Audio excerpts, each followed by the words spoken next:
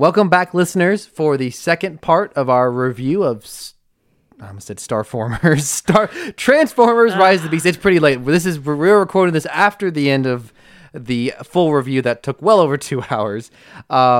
We hope that you enjoy the rest of the review. You got anything to say about the rest of this episode? We have some good podcasting content. Yeah, it kind of devolves into this Rachel recording or describing most of the movie and me not having much to say, but it gets better at the end. We don't get as slap happy as we did with the 1986 film that we watched. Unfortunately. I hope you enjoy. We'll drop you right back into it.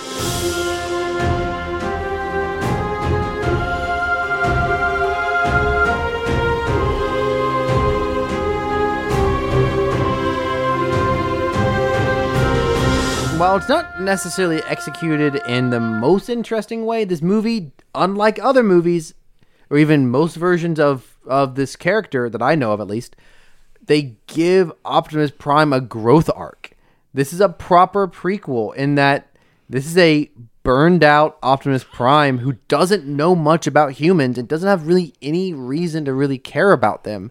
In this movie, I mean, pretty much once a character starts saying such strong opinions at the beginning of a film, you know, okay, they're going to change their opinion by the end of the film. So they're setting up that this movie will show why he cares about humans. Unless, what would have been really funny if they pulled the typical modern franchise thing where they don't resolve something in the movie. It would be kind of funny if the movie ended with him still hating humans and they saved that for a sequel to this movie. That would have been pretty funny. So they're kind of arguing back and forth, like, how are we supposed to? And so it's revealed that they've all seen the beam in the sky. Well, it turns out, supposedly humans can't see it. It's this big, bright yellow beam, this beacon, and only Transformers can see it. And so Noah's like, But this is resolved within the next 10 to 15 minutes. So yeah. I feel like they make a big, like, typically, the main reason you have something established and then a character repeated a few minutes later is because it's really important to the movie. This whole thing is resolved in not much time at all. But they really emphasize that humans can't see this thing. Barely important to the movie. Really irrelevant. It would have made more sense to, like... movie literacy at an all-time low. You could have, like, legitimately just, like, had it be, like, this wave of energy, and the Autobots sensed it, and they know where it came from. You didn't need this whole beam thing. It took a lot of time out of the movie. It's hard to see in the dark. So they're trying to figure out what do we do with Noah, and I think Mirage has the idea that they recruit him to go get the part of the key because it's in the university, and no one's really a fan of that idea except Mirage. Mirage somehow convinces them to let Noah help them, and then has to convince Noah. And part of that deal was Mirage was like, I'll let you sell me, and I'll disappear. It'll be like nothing ever happened. Mirage, after the car chase, is weirdly like buddy fond with of Noah. And he's like, we make a good team. Noah did literally nothing.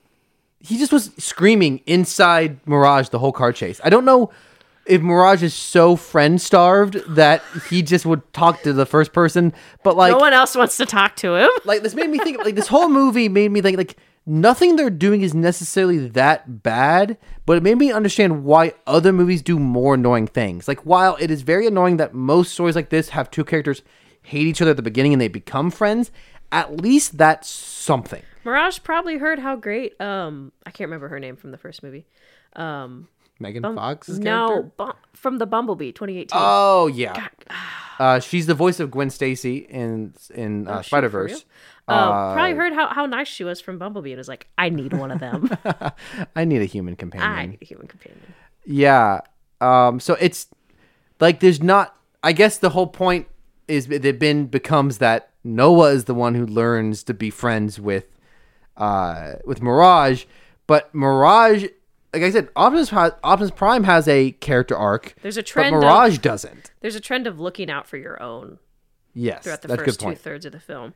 Mirage just needs something, and he doesn't really have anything. He's a decently enjoyable character. I think his pop culture references are way more miss than hit. But there's something. You can only have one Transformer that makes pop culture references. And you got 3 options. If it's the live action, it's Bumblebee just through the radio. If it's any other iteration, it's Jazz. Very good. Which, side tangent, I'm still mad that they didn't put Jazz in this. We could have had Jazz, but I do find it interesting because when the first movie came out, Porsche was like, we don't want our cars associated with war. And it's like, hey, Porsche, let's look at your sales in the 1930s. Anyways. Are you additionally mad that Mirage is the same colors as Jazz? And if you just change the name and cast a black actor as Mirage. This close to greatness. Anyways. I cannot tell you the roller coaster of emotions I was on when I saw the first trailer and the reveal, because I was like, it's my boy, and then it was Pete Davidson. Anyways, whatever. It could have been worse. We could have gotten Pete Davidson Jazz, and I would have been upset. Anyways, so Noah agrees because he needs the money. So he goes to sneak into the university, and Elena's still there. It's dead of night. He sneaks in, and he's caught by Elena. They kind of do a little chase around the table because he's like, I need that thing, the transwarp key. She's like, I can't let you have that. She calls for security. And so at this moment,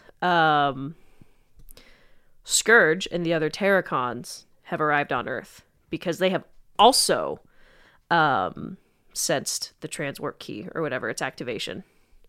So they show up. And right as security gets there, shoot the building and just obliterate this poor security guard who's probably 2 days away from retirement. So thus starts a chase scene, survival of necessity moment between Elena and Noah as Scourge sends these weird little spider things to chase him down and get the key. Yeah, this human stuff is not interesting to me. It's not bad. There's not a lot in this movie that is like really horrible or terrible. There's stuff that's not great. It did feel drawn out. Good. That's a way to describe it. It's like this early in the movie. I know. Okay, there's always this like contrast or tension between how much do you play on if a character's going to die. We know the characters aren't going to die, so that's not necessarily what the film is going for. But like, tension can still be felt, and that would obviously be the point of such a scene where you have humans fighting a robot that they can't beat is tension. There's never, I felt not for a single second, any tension. Yeah, there's a chase scene through the museum. Kind of broke my heart because they're destroying everything, and I was like, oh no. So they destroy everything. They finally get out, and the other Autobots have arrived. They're duking it out with Scourge and the others. Optimus gets his butt kicked by Scourge. Yeah. And like, I was really kind of like, and so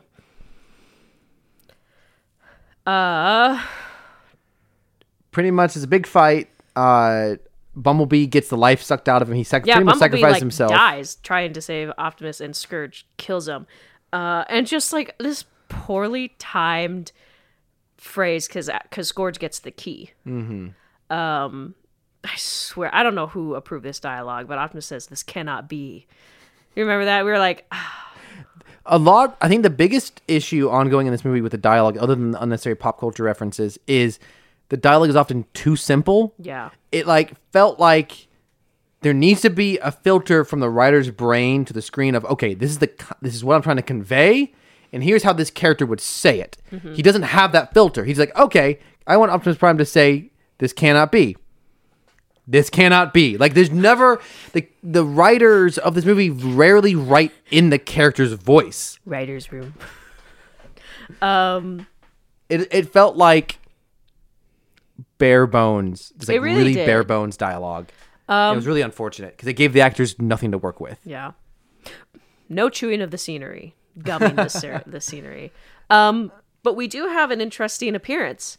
Air Razor herself. In one of the cooler moments in the movie, this is also a nitpick, she has this incredible like laser beam that she can shoot out of her beak that's devastating, and she never uses it on anyone. She only ever uses it to like disrupt battles. Yeah.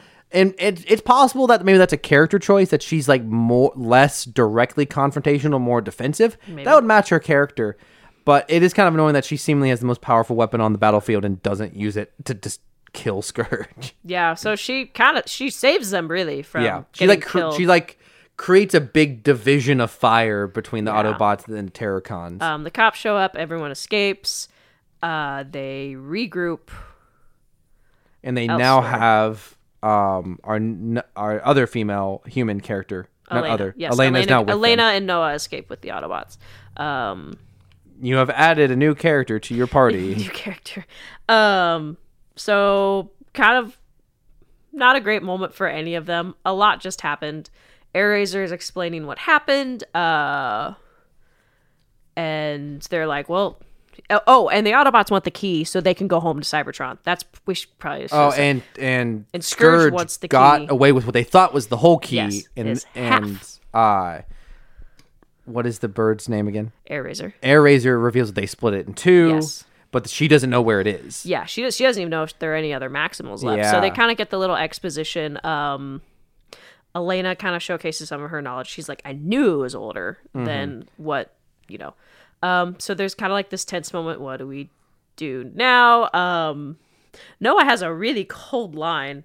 I think to Optimus, because they're trying to figure out what to do next. And he's like, I'm not trusting someone who couldn't protect his own. And I was like, why would you say that? Bold. Why would you say that? It's too soon. And that line leads into my next problem, because that, while very cold, makes a lot of sense. Like, most logically, if you're a normal person in this situation, there is not much motivation for you to go along with this mission, to travel with them. They had figured out they have to go somewhere to South America. Was it Peru? Really, the only motivation that they have, and this is what really I think Airazor, one of them, uses to get them to come with, is that we need your help because your planet will probably die. And so we have this interesting division starting here because the Autobots want to go back home. Noah wants to destroy the key because he's like, no key, no Unicron. It works out. Everyone wins.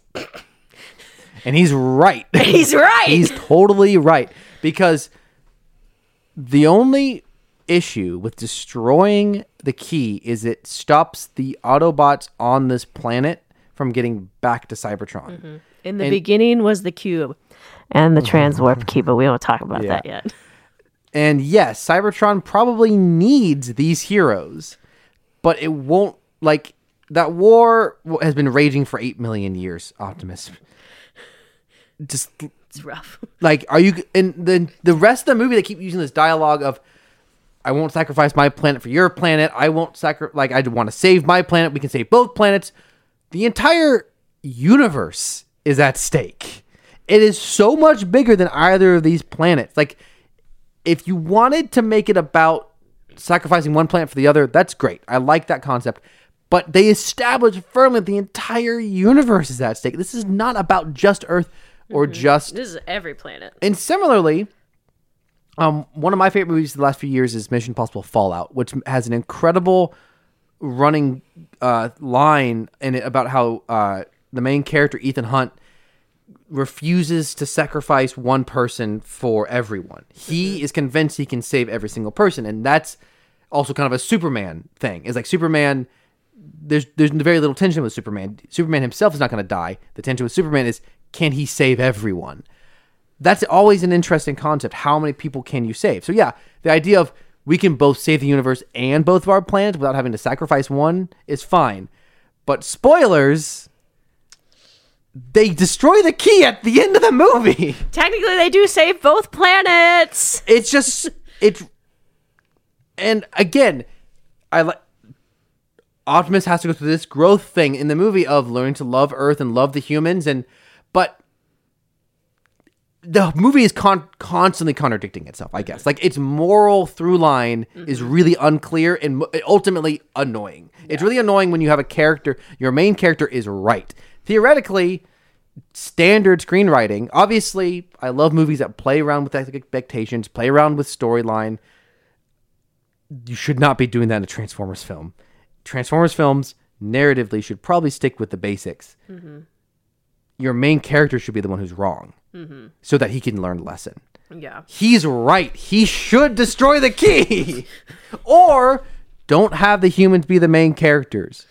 We spend, 30 minutes with these humans at the beginning of the movie without any Transformers at all? Well, and we go back really after this scene, after they're convinced to go to Peru to have a conversation with Noah and Chris, because Noah's like, I gotta go. And Mirage is dumb and is not subtle at all. Yeah. And like reveals himself to Chris. We get the infamous Bay line.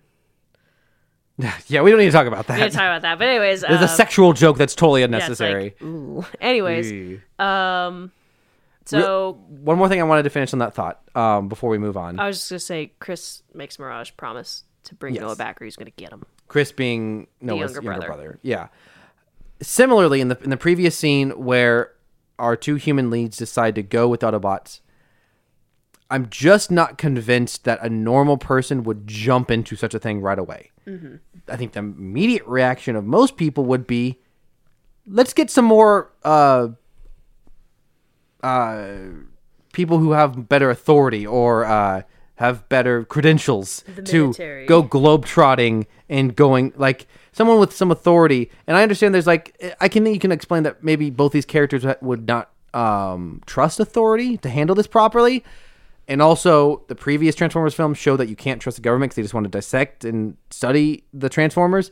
But these characters don't know that. And I think the issue is you have to get to that conclusion, you have to extrapolate. The movie doesn't give you any hint as to why they wouldn't just go find someone. There's good reason. I think the best one probably being time frame. They don't have enough time to try. Okay, there's these robots and they're fighting and there's good ones, there's bad ones, and we need to help the good ones. Like there's not enough time for that. I understand that as a viewer, but the characters don't even discuss it at all. Additionally, what I realized is, while it's the original 2007 Transformers film is not great, what it does is it takes a normal person like Sam Witwicky and he is forced into it. Are you username ladiesman217? Sector 8 kidnaps him. And he is forced into the battle. Is it Sector 8 or Sector 9? Oh, one of those two. The government agency that Agent Simmons works for. Another performance. Such a good character. This movie is missing performances from actors like John Turturro, who is one of our best living comedic actors. There's no memorable standout human performances in this movie like that. Like Sam's parents. Like good old Tyrese. Like, people who are not necessarily incredible actors, don't have great writing, but they're memorable and they're fun and they match the cartoony energy. By the third act, Sam is already in the battle. He doesn't have a choice and he chooses to be a hero. And I think that works. By that point in the movie, I believe that Sam would do that. Not a great character. I do feel like... Sorry. No, go ahead. I do just that in comparison to Noah's. He doesn't work well in teams thing that he obviously learns, to, kind of thing. I was like, I remember when they said that, I was like, oh, this is the character growth. Yeah, him deciding to go on this journey in the first act, I think it's just misplaced. That character growth needs to be pushed down the line. And again, I'm not asking for super complex storylines. My preference would be to throw out the human characters or don't make them so important. Movie on Cybertron, which apparently we're probably getting next year at the animated one. Yes. Unfortunately, it's with Chris Hemsworth. I'll be beefing about this for the next year. Great. Phenomenal. Strap in, viewers. We're adding it to the bit list. I'm making this go on too long. I'm just I see a good movie in here. I guess that's why I'm frustrated. As I see the pieces, they just should have rearranged them just slightly differently, and it could have been a good movie. I don't want to take out all my frustration on modern screenwriting with this particular film, because I do think it's fun. I do think it is more lovingly crafted than the Bayformers films. This movie is enjoyable and has likable characters. That is what it has in contrast to the Bay films, is while these characters aren't super memorable, they are decent human beings. And the Transformers themselves are not annoying. They're not racist or sexist or anything like that. The Hispanic one's a little racist, I think, but not horribly. Not like the twins in Revenge of the Fallen. Nonetheless, let's continue on with our plot summary. So they decide to go to Peru. Elena is all for it. She's like, let's go. We need to save the Earth. She hopped into that real fast. So they go to they meet up the next day. And so a fourth Autobot at this fifth joins the team, Stratosphere. Big boy plane. Yes. And so that is how they're going to get to Peru. And so we have a very long flight of a discussion between Elena and Noah, talking about her dad and her motivation to do good things because of him. And honestly, kind of long. I just thought it was really funny because every time the camera turned to Elena, there's this, the background is out of focus because she's in the focus, her and Noah. You just see Optimus in the background looming. Like, you know what? He's just in the back of the plane, just there. He's just sitting there. And in my head, earlier in the film, I think it was. Mirage shows up immediately and makes a Wu-Tang reference. That's what I was getting at, is when they get to the meeting, Mirage transforms and goes, Wu-Tang in the house, or something like that. And when Optimus was just sitting there staring out he's literally staring out the window when they're in the airplane. He tells him he says very subtle, Mirage, just very on it. I love the thought that Optimus Prime is sitting there thinking, what is Wu-Tang? He's also sitting next to Bumblebee's dead body. Did you notice that? Yes, I forgot. Cameron, if I die, do not cart my body around. We're going to Peru. We're getting some Energon. I am not. Cremate me. I'm going to break into a church for you and steal a key, and then I don't know, and resurrect me. Spoilers. I mean, we're gonna get to it. But I'm gonna get you one of those sick Peruvian hats. I love those hats. Really cool. What would she think? I'm pointing to Athena. She would think, who's gonna feed me? Anyways, what happens next? So they get to Peru. And so, okay, we talked about this earlier. This is the first film that's been allowed to film on Machu Picchu. Like, ever. They got a blessing from a shaman, and their rule was you can't step on the rocks, which the Autobots did not follow, but whatever. Not only do they step on it, they destroy them. They did. So they show up to Peru, and we meet Wheeljack, who looks a lot different from the other iterations. He's like a VW van. Bus, and he's an interesting character design. And it's a drawn-out interaction between him and Noah speaking Spanish. Because it's almost similar to Across the Spider-Verse when Miles meets Miguel. And Miles tries to speak Spanish to Miguel. Oh, I don't remember that. That's interesting. It's right when they... What I was thinking of is so Noah is questioning why Wheeljack has a Hispanic accent, and Wheeljack is like really confused, like, what are you talking about? I don't have an accent. It feels like a much more drawn out and lamer version of when Jazz shows up in Transformers 2007. He talks kind of street, and Sam says, how does he know how to talk like that? And Optimus goes, the World Wide Web. And it's over. And they move on. And they just move on. Like, it's not a great joke, but it's short and it's to the point. The internet. Wait, did that exist at this point? Which part of the 90s is this? 94, it's very early stages. They don't have good internet yet. Dial up. They're using all the dial-up. That's why the internet sucks. I guess that really encapsulates this film, at least the human bit. It's drawn out. I think that word you used is really great. It's not necessarily bad. It's just long. Yeah. So they meet up with Wheeljack, who I've seen. Basically, I think the fandom split on whether they love the new design or hate it. So anyways, they're like, okay, so we need to find the other half of the key. And so they're using Elena's knowledge because she's been writing down all the symbols that she's been seeing in her notes.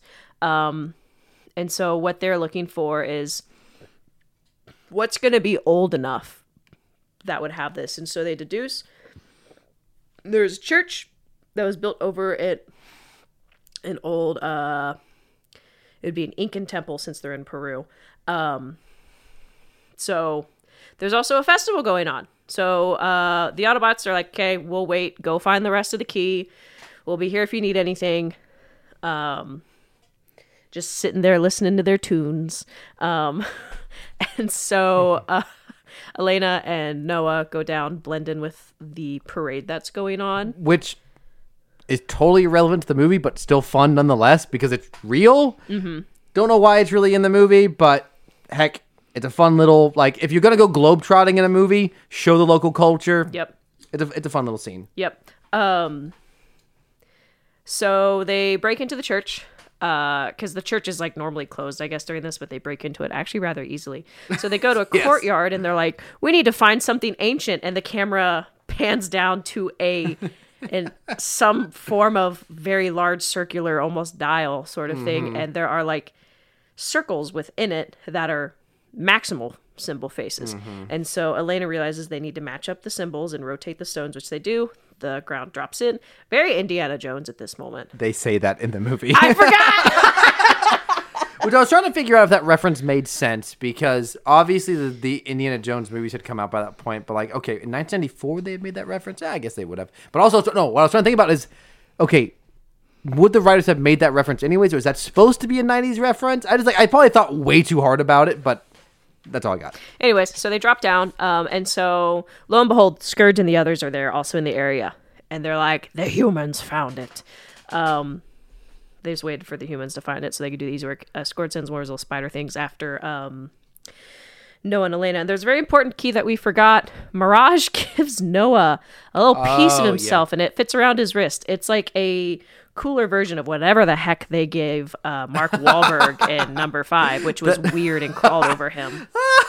Which allows him to like stand up to an attack from Optimus Prime. Like Nemesis Prime, that's his name. Okay, whatever. I mean, what I meant by I meant Mark Wahlberg. Actually, the thing turns into a sword, and he's able to deflect an attack. Yes. And ugh, hate that movie. Love that movie. Hate that movie. It's kind of similar. It's something to defend himself. So they go down into the cave and they discover this ancient cave system, extremely massive. It's very almost shocking that if anyone had gone through with sonar that they didn't find it. Anyways, like any archaeological team, massive underground ancient city. Elena's ecstatic. She's like, I've always wanted to discover something. So they look for an underground temple. They're like, this is where the key would be if it is. They find a stone sarcophagus thing, open it up. Lo and behold, there are handles there for the key, but the key is not there. But there are some symbols. Elena writes them down, and they're kind of like X's and dots. And so they're like, oh, that sucks. Where could it be? Scourge's spiders show up. There's a chase scene where they are running underground. They call the Autobots for help. And so there's this scene where they're underground and the Autobots are above ground, kind of following after them. So as it turns out, the gauntlet that Mirage gave to Noah is a gun. He kills one of the spiders. Yes.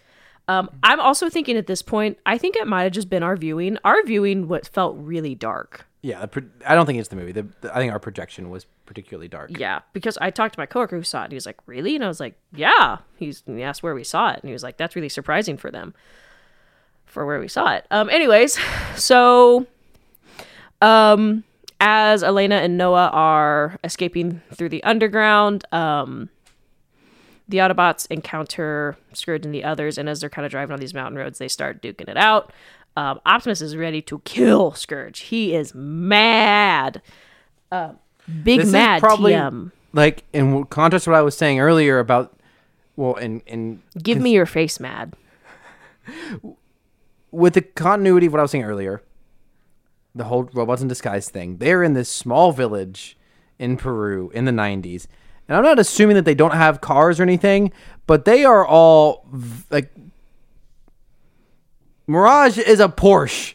Like, these vehicles do not fit in this small town. This is not really a good in disguise. disguise. And in the moment they are in a car chase, now suddenly, like, they're just drawing attention to themselves. Like, yes, I guess being giant robots would be worse, I guess. But it's just like the whole robots in disguise thing is just totally gone out the window. Yeah, so they start duking it out. Air Razor comes in again to kind of help rescue everyone. The fight doesn't really go anywhere. It just kind of keeps Scourge from finding Elena and Noah for a while, and they finally kind of dissipate. But there's an important scene where Scourge fends off Air Razor by shooting her, with a small disc, and it almost kind of starts to rust. And we're like, that's not good. That can't be good. They gave attention to that. So they managed to distract the Terracons for a while. I think Scourge is like, we'll find him eventually. Or because he's looking at Eraser. We'll find him. Noah and Elena show up in the middle of the jungle outside of the cave, and they're lost because they're in the middle of the Peruvian jungle. Mm-hmm. They're not having a great time. And then lo and behold, who shows up out of the jungle? Monkey, Ron Perlman. Just Ron Perlman dressed as a big ape. Optimus Primal shows up and very large and in charge, roars at him. Optimus shows up ready to duke it out. And then we kind of get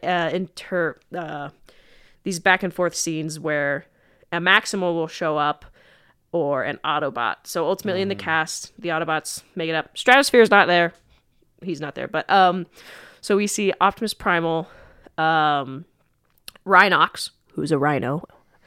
Who is just there the whole movie. Like, yeah, he doesn't do anything. Like, I mean, he fights, but... There's before and after the big climax, there's a big, like, hero shot they use in all the advertising where, like, all the characters are stepping up one at a time.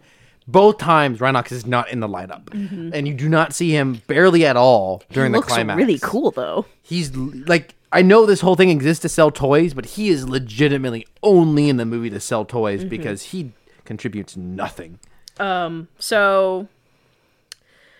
And then Cheetor shows up. Every time I saw Cheetor, I was just like, kitty cat. Because I like cats. We have one as a supervisor. And so they're ready to duke it out and fight. And Eraser shows up and she's like, well, hold on. Let's not fight. And kind of explains who is who. And so we have Optimus Prime and Optimus Primal in the same scene. And Optimus Prime is like, for those of you who can't see, I just like pulled my glasses down suspiciously. And he's like, that's weird. That's not what he says, but that's what he's thinking. And Optimus Primal is like, I was named after one of our greatest ancestors, a great war general or whatever. Mm-hmm. And it's like, So they have like an uneasy truce. And so Optimus Prime, they kind of explain what's going on. They didn't really think Eraser was alive anymore, so it was kind of this nice reunion between the Maximals. Mm-hmm. Our supervisor is not doing her job. She's just simply rolling around on the ground, she's being very sniffing cute a bottle. Right now. She's being very adorable. So Optimus Prime was like, "Follow us. We have a very safe place for everyone to go." I really thought I was kind of funny because so all the Autobots and Maximals are walking through the jungle like no one's business, and they're just leaving Elena and Noah to climb over boulders by themselves.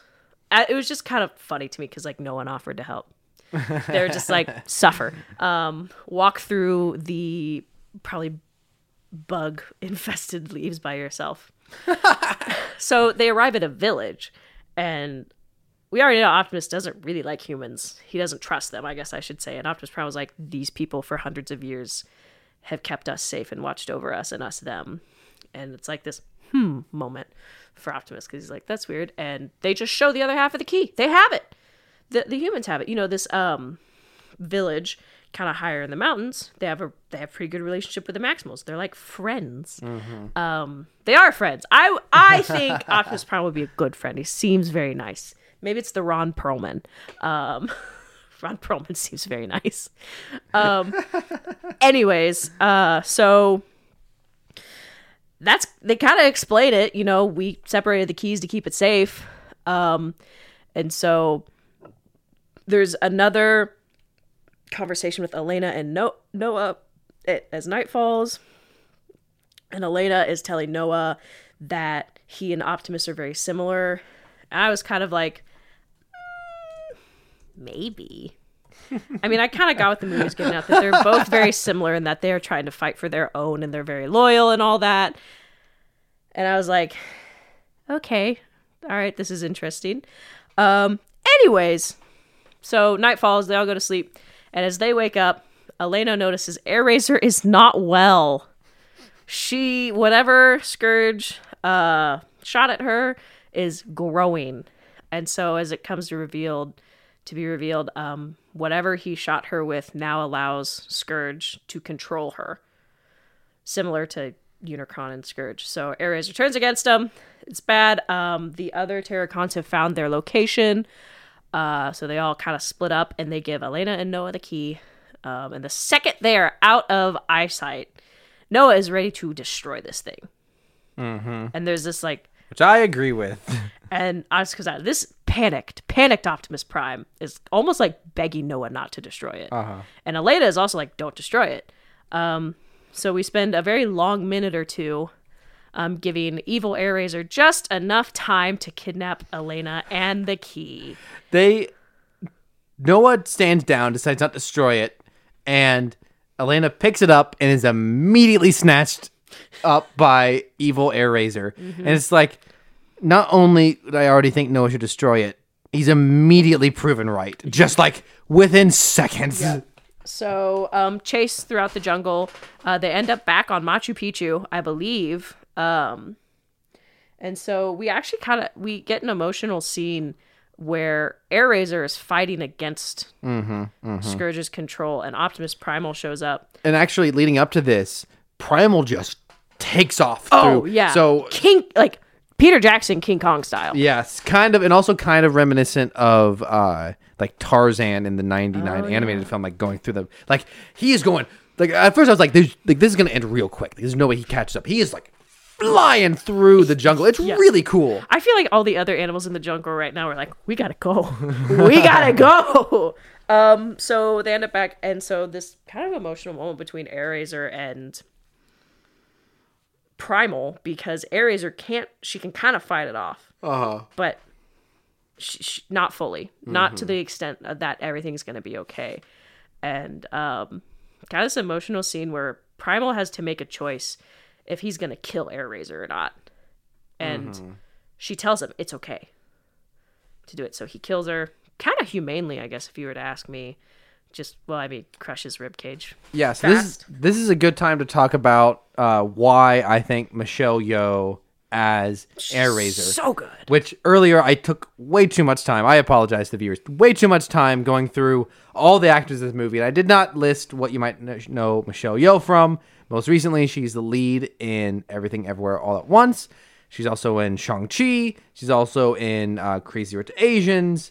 She's also in Guardians of the Galaxy Volume 2. Phenomenal. She's the soothsayer in Kung Fu Panda 2. She is. I just peeked the mic. She's phenomenal in the movie Sunshine. Great actress. Been around a long time. And are you calling her old?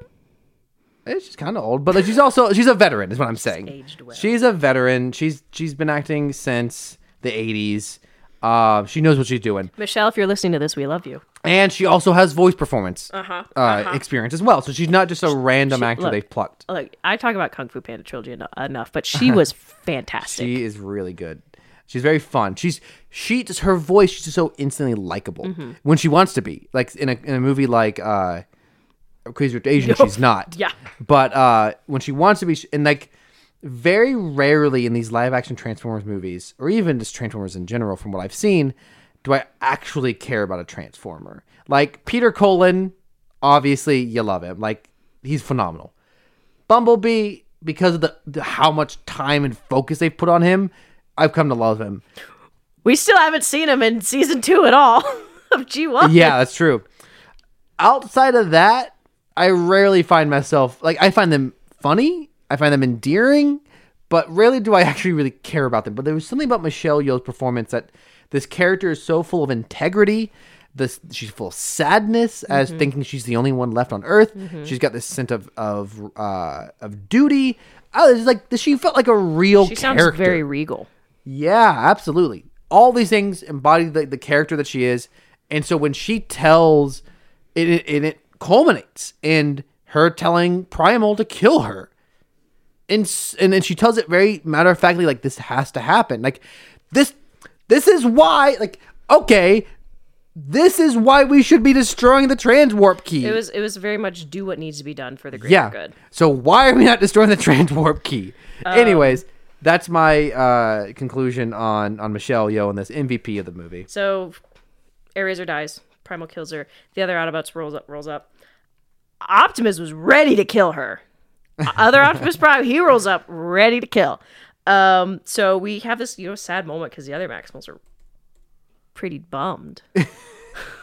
They lost Air Razor, and then they also realize Scourge has both keys, and I wrote this down because Optimus Prime is like, we should have been fighting together, and I wrote, I don't know if you want to time code this, because I feel like this is very accurate. This Athena, you're our new editor. You can edit this out later. Edit this out, Athena. Is Optimus's code for "damn, we fucked up." But he said it in a nice way. But also, again, kind of a very basic way as well, as we've talked about the dialogue in this film being just very bare bones. So they're like, now we need to figure out what we're gonna do because Scourge has the key, and so they go to a volcano. I do not know what the volcano is in the mountain range, and they activate the key, and it just starts building stuff out of thin air. It builds a very being the Terracons. Terracons. It builds kind of like a Mordor kind of style tower, which is a portal to bring Unicron through. So, and I forgot to say, as the movie is going on, we do see snippets of Unicron speaking with Scourge. Yeah. That's actually how we first find out it's only half of a key, because Scourge is like, I have the key, and Unicron's like, you're stupid. It's only half we of skipped it. that scene, which brings up a good point of last week. I really gushed over the performance of Unicron in the original animated movie, and while I always want to call him Citizen Kane. Orson Welles was 5 days away from dying, very old, very overweight, did not care about Transformers, still, I think, gave an incredible performance, and also I think the writing on the original Unicron was really good. This Unicron really falls flat for me, and I think they really wanted to focus on Scourge as the main villain of this movie. It kind of, with some dialogue later in the movie where they say he'll be back, it kind of feels like maybe they're saving Unicron, because what we did not get, this is kind of jumping ahead, but before I forget, we don't get Unicron in his fully transformed mode in this movie either. No. So it kind of feels like they might be saving some Unicron stuff for a later movie, if that ever happens. They're going to pull an Eternals. Probably, yeah. Nonetheless, this Unicron just does not have the gravitas. He's there. And again, like I said, but the one scene where we kind of get there is when Scourge comes to Unicron with the first half of the key, thinking it's the full key, and Unicron is like pissed, like, you and like dumb. Pulls him up, he's like controlling him, because then there's like a very quick scene of where they actually are on Earth, so this is all kind of like in his head in a way. He's like being astral projected back to Unicron, because the other Terracons are just standing there while Scourge looks like he's being possessed. Yes, good call. So that's like the one scene where we get really any personality out of Unicron. Outside of that, he's get just to kind see of his there. eyes, though. Did you notice that? Oh, that was kind of interesting. Weird. That was interesting I noticed design it, and I was choice. like, So they're trying to figure out a game plan. Honestly, and this is one of the good like character moments for Noah. I think he is the one who's like, all right, everyone squad up. I think that's literally what he says. Like he is the one. Yeah, he gets everyone together. He's the one who kind of tries to amp everyone up, which is like a good, like, if he's your main character, I think it's good to have him do that. We now have one of our favorite moments of the movie. There's only one other moment that we laughed harder, and that'll come later. They have a hologram of their plan, and they figure out that there's like little underground, or like there's a bridge to the control where the key is. Yes. Right before the tower that is creating the portal. And the bridge itself kind of has a tunnel under it that the humans can fit through. And the way it's animated in the hologram, all I can say is the way the two humans run across the bridge should have had a cartoon running sound effect. Oh no! I was gonna pull it up. It was so funny. Both of us, Rachel and myself, lost it. Died. It was so apologies funny. to the other people in the theater who are probably like, all six why of do them. these losers think Four this of them. is funny? I hope this is it. This is what I think you were imagining. Absolutely. You nailed it. Yes. Oh, man. It was so fast, the way they were running. Oh, it was incredible. Was there an arrow too, or was I? I don't think there was. I had too many tears in my eyes from the but yeah, just the very goofy cartoon. So they create the game plan. So I think they somehow figure out. I don't remember where this information came in. They figured out that the birds. No, the good one. Air Razor. Air Razor. Thank you. Air Razor left pretty much like a self-destruct code for the key. There is a code, and Elena has figured it out. Yes, it's all the symbols that she's written down, which I thought I had the funniest joke of the night. She's flipping through her journal. It's all these lines. And I just said, "Is this loss?" Gonna cut that out. No, wait, I'm not the editor. Athena, cut out that lost joke. Anyways, so all right, we're hitting 2 hours. We got to speed this up. We're hitting 2 hours. So they start the plan, and it really doesn't go that well because they start the final charge, and Unicron sends down a bunch more just these random copy and paste assets of other unnoticeable Terracons. They start the big fight. I felt like compared to a Bayformers movie, it was easier to follow along. Yeah. Okay. So I think what you're getting at there, I think, is a narratively this movie doesn't use its characters well, but as far as structure and stakes, this movie has a lot less characters than most Transformers films, and it really helps it. Like, you can keep track of all the characters. You know what every character is. All the bad guys were gray, so it was easy to keep track of who everyone was. Like, they bring in a lot of the little spider guys for this final fight, but other than that, it's not overwhelming how many characters there are. In stark contrast to Transformers the movie, 1986, where there's far too many characters to count. There's until the ending. So we get to see the Maximals transform into their bipedal modes, which was really cool because this is the first time we see it. They've just been in animal mode the whole time. Yeah. So they all start fighting. There's a weird, not like weird, but there's an almost Legolas Gimli moment between Prime and Primal, because I think Primal kills Battletrap, and Optimus makes his comment, "He was mine," or something like that. Yeah. I was kind of like, not very good. That was not really very Optimus Prime of you. But anyways, the battle's still fun. There's a great. It's in the trailer, but I tried to avoid it, and I'm glad that I did. There's a great oneer continuous shot. And Film Twitter tore some poor person apart. I can't remember what account it was because they're like, "This is a great single camera movement," and all of the film bros are like, "It's not a camera." Yes, it's not as impressive as it would be in real life, but it's very great considering. Like, it was fun. We got to see a very encompassing scale of the battlefield.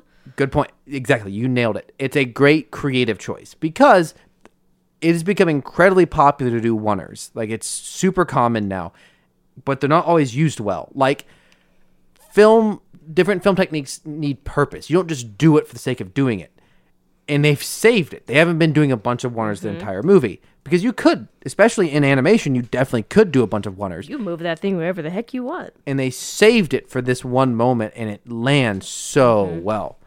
So, yeah, it was really nice. So we go back to Elena and Noah. They're running in the tunnel, sans cartoon running sound. And Mirage is going to distract Scourge, who's kind of standing guard at the key. Mirage gets his butt kicked. And he finally uses his holograms again. He does. What I thought was a really stupid moment, he gets his butt kicked and he happens to see down into the vent. And he calls out to Noah. And I'm like, what a stupid response, because Scourge is right there. So Scourge picks up Mirage, breaks through the vent, and snatches Noah out while Elena keeps going, sends a spider after Elena. And it was just kind of one of those things where it's like, well, that was really stupid of you to do, because, I mean, maybe he knew, but maybe he didn't know. So you just kind of ruined things. So a scene where Mirage is covering Noah and kind of sacrifices himself. Yeah, pretty much seems like dies, and then Scourge is going to shoot at Noah. Oh, yes. And Mirage jumps in the way, and he's getting continuously shot in the back. Yeah.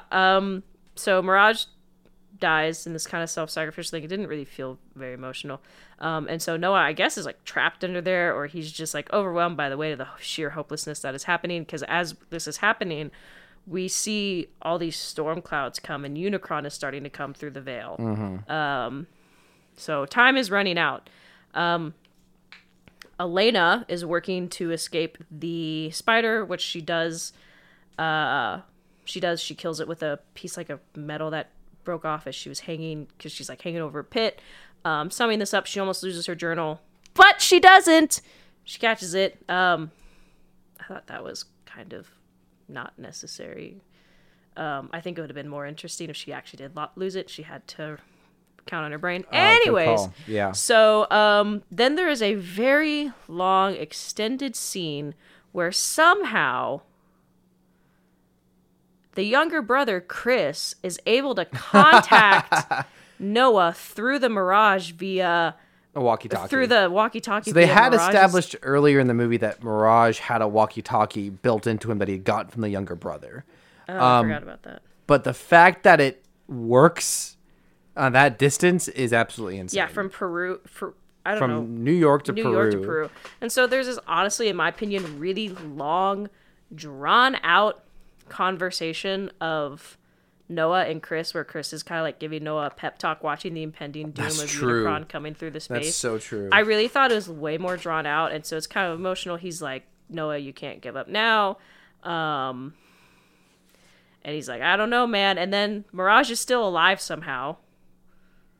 And Noah is feeling reinvigorated by this pep talk from his brother. Mirage sacrifices himself. And we do get another callback to the first film. Noah gets a mech suit made out of Mirage. Yes, which I kind of called earlier in the film. And I remember seeing a screenshot of this, unfortunately, before it happened. So when you're like, I hope he gets a mech suit, you were talking about Chris. But I was like... Yeah, I thought the younger brother was going to get a mech suit. But the fact that someone got a mech suit, I was pretty dang close on. And it transforms, right? Or no? No, I was really hoping it would, but it didn't. They can't do that realistically. But so he gets a mech suit. He starts fighting back, is able to fight. And so, as things kind of get a little more hectic, Unicron is getting really close. Elena is trying to unlock the key, and she finally gets it unlocked. Optimus has engaged Scourge, Optimus Prime. They're fighting, and I think Scourge realizes that Elena is trying to stop the key because it's spinning very fast. We did forget to mention in all of this when they activated the key at some point. Oh, shoot! I forgot about that. It was previously said that there's Energon in the mountains, and this activates all the Energon. Very similar to that scene from the final short of Star Wars Visions Volume 2, where they cleanse all the kyber crystals, and that then gives Bumblebee life, and he has a really great entrance in the battle, which is unfortunately in the trailers, but it's a nice use of the song Mama's Said Knock You Out by LL Cool J. Well, maybe that was just diegetic. Well, that's what's nice about it, is that that's part of Bumblebee's character. Yeah. There's a lot of needle drops in this movie of popular 90s songs that I don't think land very well. Also, I just don't know the songs. They don't really mean anything to me. But this one I thought was actually worked well in the context and made the battle scene a lot of fun. Mm-hmm. So, picked up the pace for sure, I think, after that. Yes. So, Scourge shoots the main thing, whatever, right after Elena's unlocked it, and destroys it. Mm-hmm. So now there is no choice but to make the decision, destroy the key. Mm-hmm. There is no decision. You destroy the key and Unicron stops, or everyone dies. So Optimus kills Scourge with lava, holds him under lava, and just keeps going. He does have a cool line. Let me show you the power of a prime. I was like, that's pretty cool. He's been saving that one. Kills Scourge, and so makes the decision. So kill Scourge. They regroup. They kind of acknowledge, things are really bad right now. And Optimus makes the decision that the best course of action is to destroy the key. And I think RC is the one that's like, well, hey, hold on, let's reevaluate. And there is no reevaluating. He tells them all to leave. He's going to destroy the key, sacrifice himself. Typical Optimus Prime. Chad move. Destroys the key. Unicron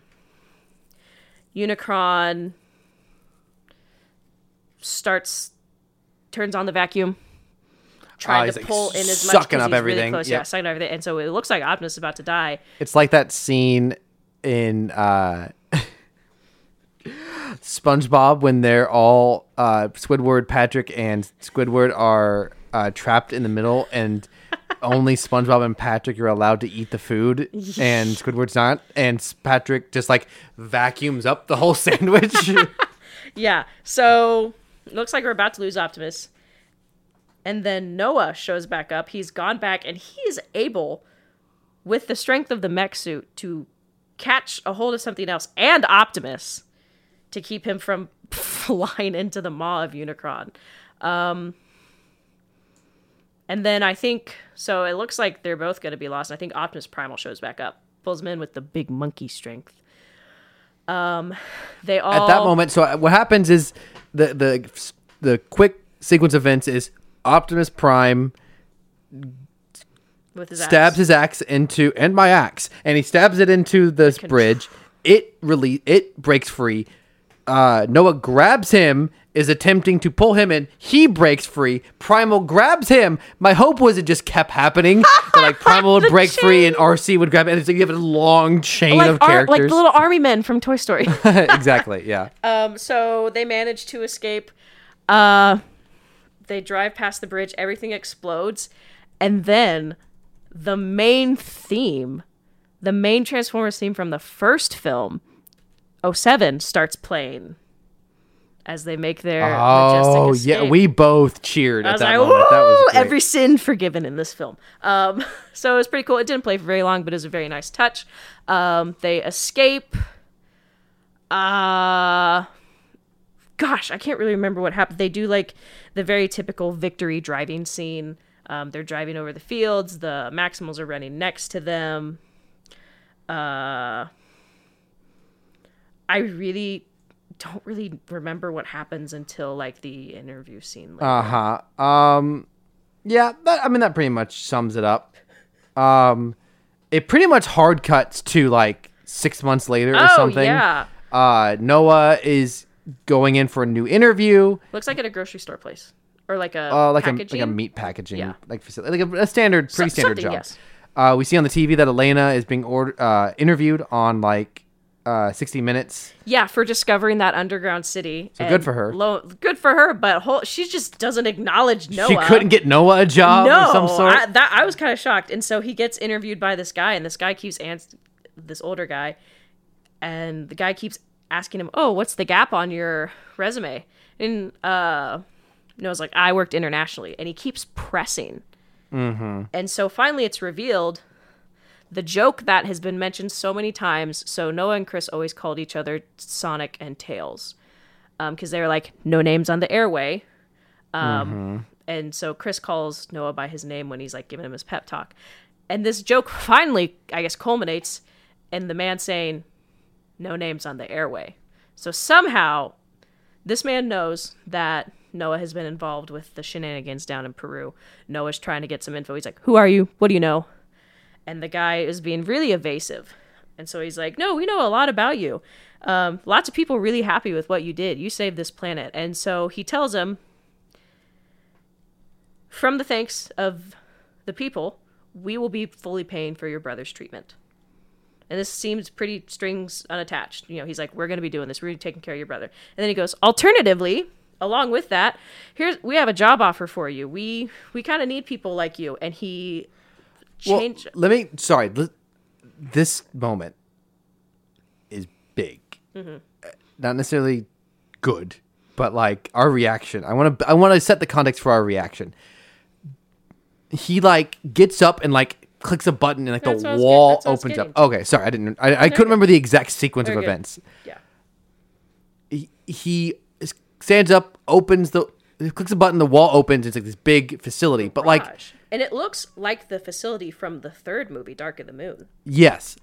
Where all the Autobots hang out. The movie is clearly building towards something. Like some secret government organization that knows about the point, like, especially ever since in a very similar scene in Iron Man 1 where it's revealed that Coulson is working for S.H.I.E.L.D., this is the part of the movie where you land your Easter egg. Right, like you put your little tease for the next movie. Oh, it's Sector 7. Sector 7. Which is in Bumblebee. Yes. Is it? Yeah. Yeah. They are Sector 7 in Bumblebee. And then after they team up with the Autobots, it's called Nest because now the world knows. Oh, yeah. So yeah, it's like, is this Sector 7? Is it Nest? I'm thinking, is this Mech, which is a bad organization? I'm like, the background is really out of focus, and you see some vehicles. I'm expecting to see like maybe Megatron's frozen, or some other like Optimus Prime's already there, and maybe there's some other Autobots. He's already there. He like spawned in. just like I'm expecting this character to like I'm looking at this guy like, is this guy supposed to be someone? Like, is he a pre-existing character? Do we know this guy? Because I don't like. He's not familiar. He's not from any of the Bayformers films. Like, I know the movie's like trying to like convey that something's happening here, but I'm just like confused. I'm like, none of this feels that big, but it feels like the movie's trying to. And then he hands Noah a card. And I don't even remember what the card just says something. It doesn't really, it says like the guy's name. And earlier they said that I work for a secret government agency that's simply off the books. And so we're both of us are probably on the same page. We think it's Sector 7. That's They're pretty off the books. And then he turns the card over. And it doesn't just say the name of this supposed covert government agency. No. It has a full-on logo. There's a graphic design department for this department. It's their marketing. And you probably know this name. Most people know this name. You wouldn't expect it in a Transformers movie necessarily, but you know it. What is it, Rachel? G.I. Joe. Sorry, I realized I wanted to sing it. And we lose it. Gosh. We bust up laughing again. Like, I hear the people behind us are reacting, but they're not reacting as like viscerally shocked as we are. We bust up laughing, chops loud, cracking up, crying at this turn of events, because that was on my last list of things. Just like, and we got through the weekend without that being spoiled. Exactly. There's like the context. Yes, it's Monday. It's the movie's been out for 3.5 days, actually pretty closer to 4 days. You would think, and both of us have our feed filled with Transformers stuff. I follow a bunch of Transformers accounts on our Twitter page, and I didn't even ever see any posts that said spoilers, and I ignored them. Yeah, nothing. There's so little. I tried to find memes about this movie, and I'll mention that I have one thing about that in Meme Minute, but it's longer than a minute. Meme parsec, meme master second. Oh my gosh. It's just like so. I don't know if I don't think it's a bad idea to cross Transformers over with some other people. We need good human characters in Transformers, and maybe using some pre-existing G.I. Joe characters could work. Oh, gross! I just saw what her memes are. And this was already in like the people were already thinking maybe this is a possibility because people thought John Cena's character was going to be a G.I. Joe character in Bumblebee, and it didn't end up being true. But like it was and both are Hasbro toys. We just couldn't see him. Just the insane, like it's just so insanely lazy, but also built up. The movie, like this whole like again drawn out. This whole movie drawn out to this little reveal, but it's also so goofy. Yeah, it just is like. So tonally all over the place. The whole sequence is tonally all over the place. It's also like not a big reveal. It's not a Shield. It's not a Avengers. Tony, Nick Fury showing up at the end of Iron Man. It's not a, at the end of Age of Ultron, ends with Captain America almost saying Avengers Assemble and he doesn't say it. It's not like that. It's not. It's more in the spectrum of other terrible. Teases, like at the end of Fan Four Stick from 2015, our editor / supervisor was looking stunned at Rachel for a second. She's got her teeth out.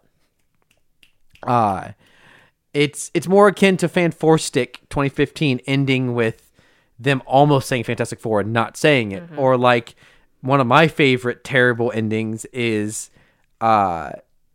Predators. No, sorry, the Predator movie sequels are hard to remember their titles. The Predator from 2018. They had multiple different things they wanted to do with the ending. At one point, they considered having Ripley with a face hugger on her face, even though it's a Predator movie and it takes place in modern day, and Ripley's from 100 years in the future. They ended up just some alien species sent them a Predator fighting mech suit. Like, it's a terrible ending. I don't know. I'm referencing a movie no one's seen. My point is, it's not executed well, but it's also incredibly surprising. So funny. And, like, arguably, G.I. Joe is more well-known than Transformers. It's bizarre. It's so crazy, but we loved it nonetheless. Yeah. And we get like a half scene after like a little bit of credits or whatever, or after that, where we see Noah with Reek again, and Noah is building a very familiar looking Porsche. And Reek is like, that thing is not going to run. I don't know what you're talking about. And Noah's like, oh, yeah, no, it's going to run. And so Reek, I don't know, it's just like, this is not going to run. I don't know what you're talking about. There's kind of like this banter back and forth. And like finally, Noah's like, Mirage, what do you think? And Mirage transforms. And Reek is like stunned. And that's kind of where it ends. Bad scene. So it's like, oh, so Noah just casually rebuilt Mirage. Not very advanced. Yeah, it's a weird scene to be the final scene of the movie, for sure. We had pretty much 2 character deaths that didn't really do anything. And it wasn't even Optimus Prime. Very good. 3 character deaths.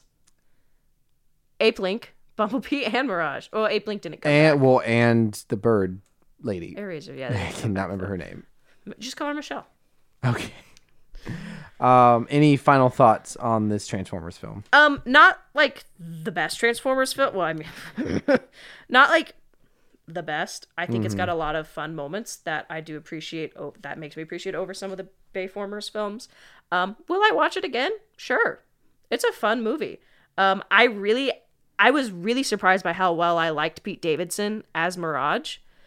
Fair. I thought he did totally. really well, and maybe it was because it was Mirage playing a character, rather than it being like Pete Davidson on SNL. So that probably helped. Liza Koshy was fine. It's pretty obvious that she is not a voice actor. I thought she was fine in the first third. Once it really got more to like some of the combat, I was like, oh yeah, you've never voiced really, because like when she was talking, she was fine. When she was reacting to things, it was like, yeah. I mean, overall, I enjoyed it. Yeah, for me, it's kind of a middling film. It ranges. I find myself thinking most of the time either, all right, or all right. Yeah. Like a kind of an underwhelmed all right, or oh, yeah, this is pretty okay all right. Yeah. Which is pretty much ranging from a 5 to a 6.5, which averages out at like a 5.7, 5.8. Granted, you can really only go up from The Last Night and Age of Extinction. But on the other hand, those movies are like crazy, and like I really don't like Age of Extinction, but I think Transformers 1 and 5 are crazy watchable. Like I've watched them multiple times each, especially the original one. They are fun, even not when they're necessarily being fun on purpose. They are full of memorable characters, if not necessarily good. So like this movie, I think is technically a better movie than those. But much like a lot of movies, I feel this way a lot about Spider-Man movies at this point. I felt similarly about Bumblebee. Unfortunately, movies that come later in a franchise, they really have to step up their game. Because if this was the only Transformers film, I'd probably be like super blown away. Oh, yeah. Because I would have never seen Transformers on screen before. But unfortunately for this film, I've seen Transformers in movies 6 times before this. You really have to do something new and creative. And it does some good stuff. It just doesn't really rise above, especially coming out the week after Across the Spider-Verse. Yeah, absolutely brutal timing for them. But it could benefit from rewatch. Maybe it's better on rewatch. I doubt it, but it's possible. But that's my final takeaway. But check it out for yourself and let us know. Yeah, go see it. Go see it. I'm almost always interested in what a franchise does next. I would like to see this G.I. Joe Transformers crossover, so go see this movie so we can see that. Specifically for that. Okay. We're at 2 hours and 24 minutes of recording. I'm hungry and tired. That's our first without a meme minute. Let's do your top 2 for the week. Oh, gosh. Well, okay. I really don't have very many.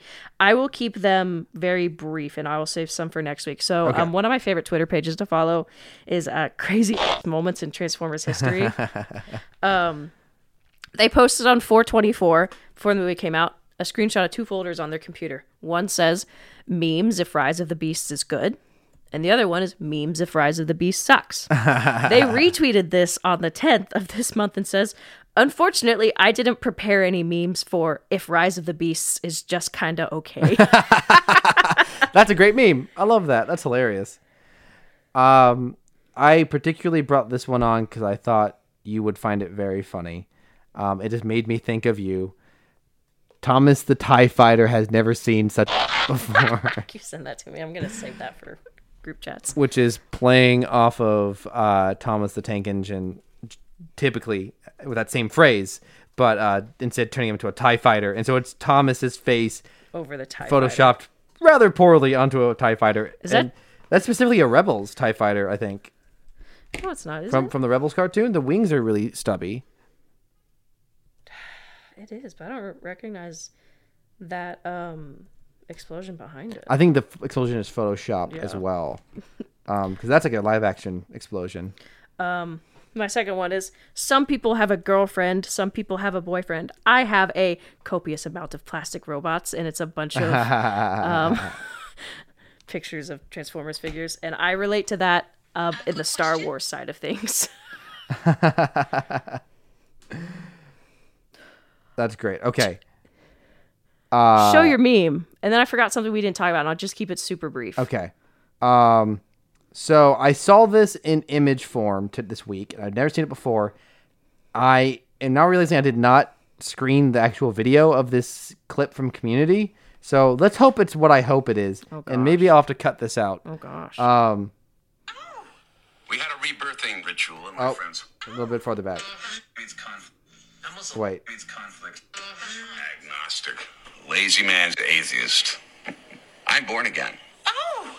We had a rebirthing ritual in my friend's hot tub. I'm now a level 5 laser lotus in my Buddhist community. That does not sound like Buddhism. Are you sure you're not in a cult? Just by asking me that question, you put me back down to a level 4. You now owe me 2,000 Energon cubes. Do you know? We watched a lot of, my best friend and I, we watched a lot man. of Community, and I remember we watched that episode because I knew it, and I saw it and I went, I had never seen that before, and it showed up in my feed as an image, and just the use of Energons was very relevant to this podcast. Made me laugh. We forgot to mention, and I won't get onto it, we didn't really have much to say, but we did watch 2 G1 episodes. Yes. We watched Enter the Nightbird, which is the G1 canonical entrance of Nightbird, as a human-made robot. Very interesting. They're all on YouTube. I think it's very telling of a lot of different things that the first female Decepticon doesn't say a single word. Ooh, don't forget, don't give me back my property. Ooh. Yeah, it's related to this. I teased this earlier. I went digging before the podcast today for some memes about Rise of the Beast. Couldn't find anything. I went to the Transform Meme subreddit. A lot of it was about other kinds of Transformers. Pretty much, I could only find one kind of meme about Rise of the Beast outside of talking about like its Rotten Tomatoes score, which was not very interesting. And they were all sexualizing RC. Hate that. And whether it's done ironically or not, it's not funny. And I hated it. So that's all I'm going to say about that. And then we watched a Decepticon Raider in King Arthur's Court, because I asked Cameron, do you want to watch it? What do you want, Goofy or just normal? And Cameron said, I'm feeling Goofy.